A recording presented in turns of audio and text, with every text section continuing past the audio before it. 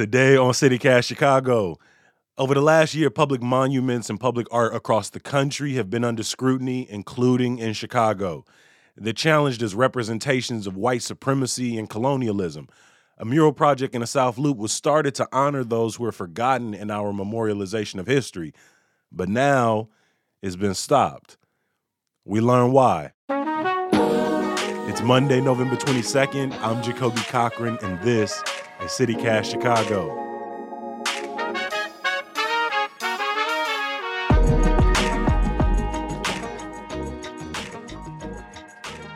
Now, how two little words that are basically painted in pinks and blues and turquoises, not aggressive at all.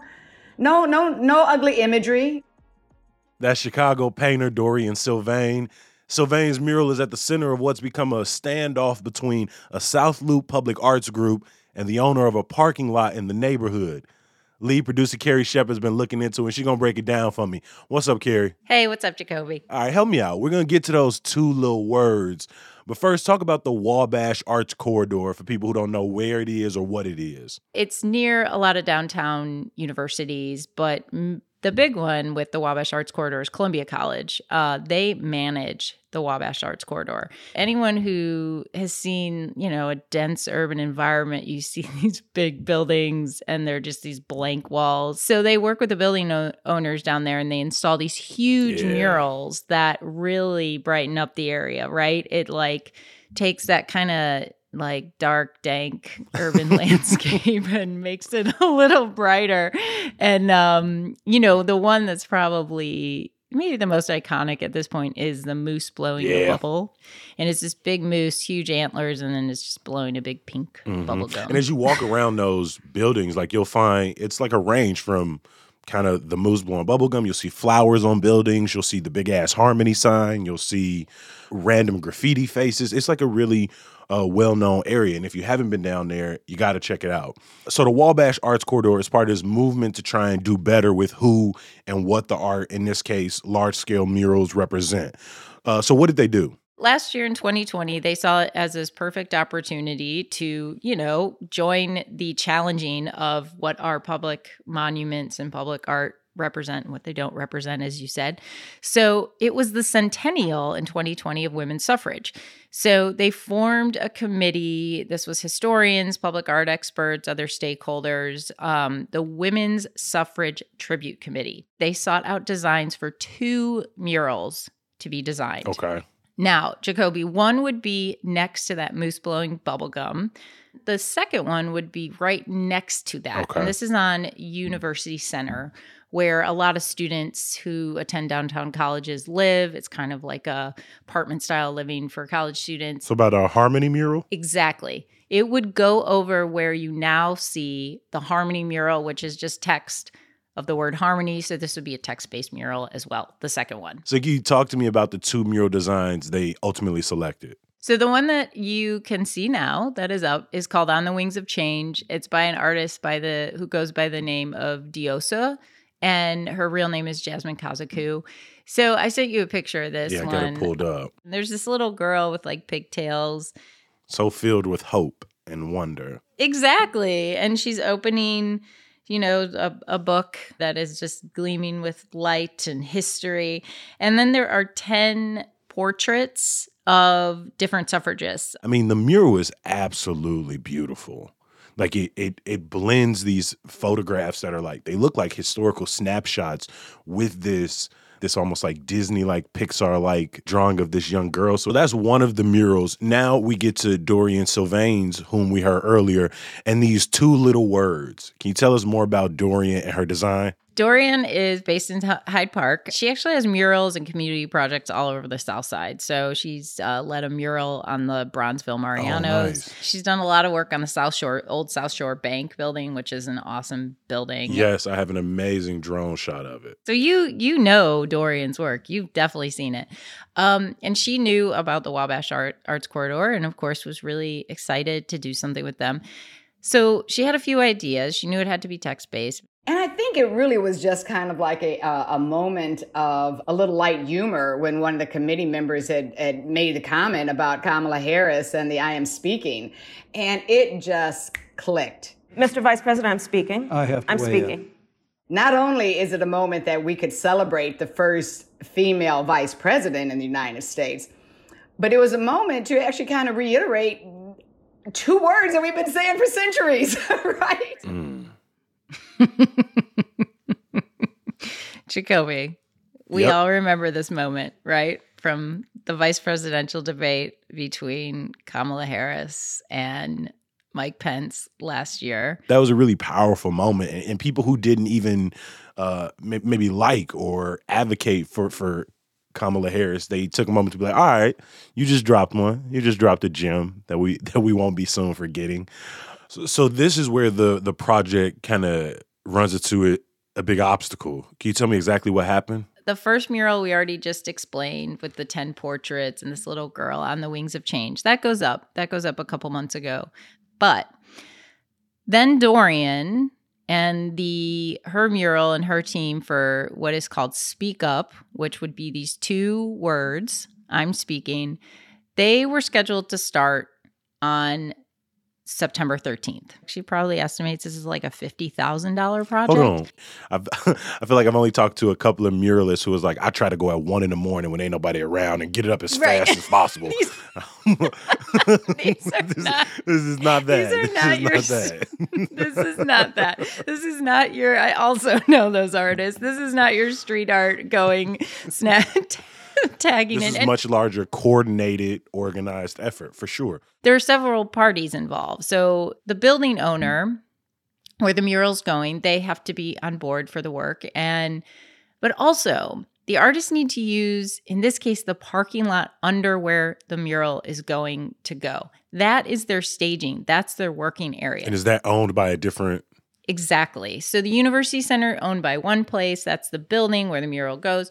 Parking lot is owned by another place. In this case, it's owned by Loop Auto Parks, is what it's called. And the project pays the parking lot owner. I mean, parking lots in the Loop, that's big money, right? So they pay for the parking spots that they are going to be using when they put up the mural. And they've worked with Columbia College and Wabash Arts Corridor. But in this case, the owner said no, he doesn't want the Speak Up mural. Why is the parking lot owner stopping the Speak Up mural? Well, all I can tell you is what the folks on the Women's Suffrage Tribute Committee told me. And what Dorian told me, which is that the owner thought that the mural of I'm Speaking, followed by Vice President Kamala Harris's name, would be, quote, too political, and that the parking lot could lose customers because of it. Too political. Too political. The Wings of Change has like 10 people who fought to change politics, who fought to change legislation, to get women the right to vote, put up anti-lynching laws. They are political figures themselves. But so what about this Speak Up is more political or more politicized? That I don't know, and I would like to know. I have a lot of questions about it as well. I went to Loop Auto. I went to the parking lot, obviously, to see these murals, but also to just see if there was someone there I could talk to. There was no attendant. And then I called several times the company's headquarters and, tried to connect with the owner there, but I didn't hear back. So what about the building where the mural is actually going to be? Are they sticking by the artists? Are they trying to navigate the situation? Because now, we're entering the latter half of November. They are, but without the parking lot and the spots where the artists can work, it can't happen. And they tried. Dorian and her crew tried. Maybe they could, essentially like window washers do, kind of get on a board and like rappel down from the roof. That wasn't going to work. So what's next for Sylvain and her crew? The offer was brought back to her, which the committee that organized these murals did not support either, but certainly Dorian didn't support which was to change her design. She's not going to do that. She said she has been contacted by some other folks. She heard from someone in Evanston who said, "Hey, we'll take it." So of course, somebody from Evanston called. Yeah, we want it was like, "We're down, right? We about it, About it, yeah, exactly."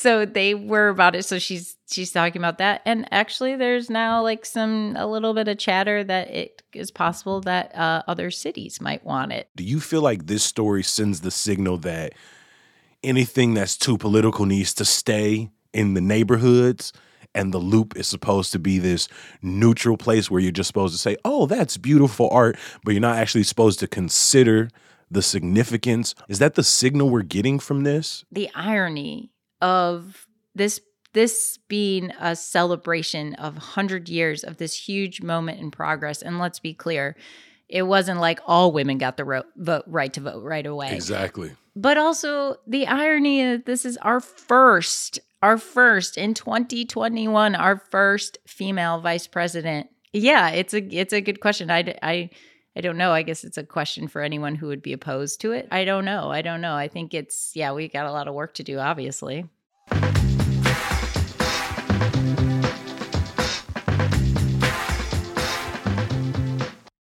Well, Carrie, I appreciate you. Look at you diving back into your arts reporter bag. Thanks for talking to me about it.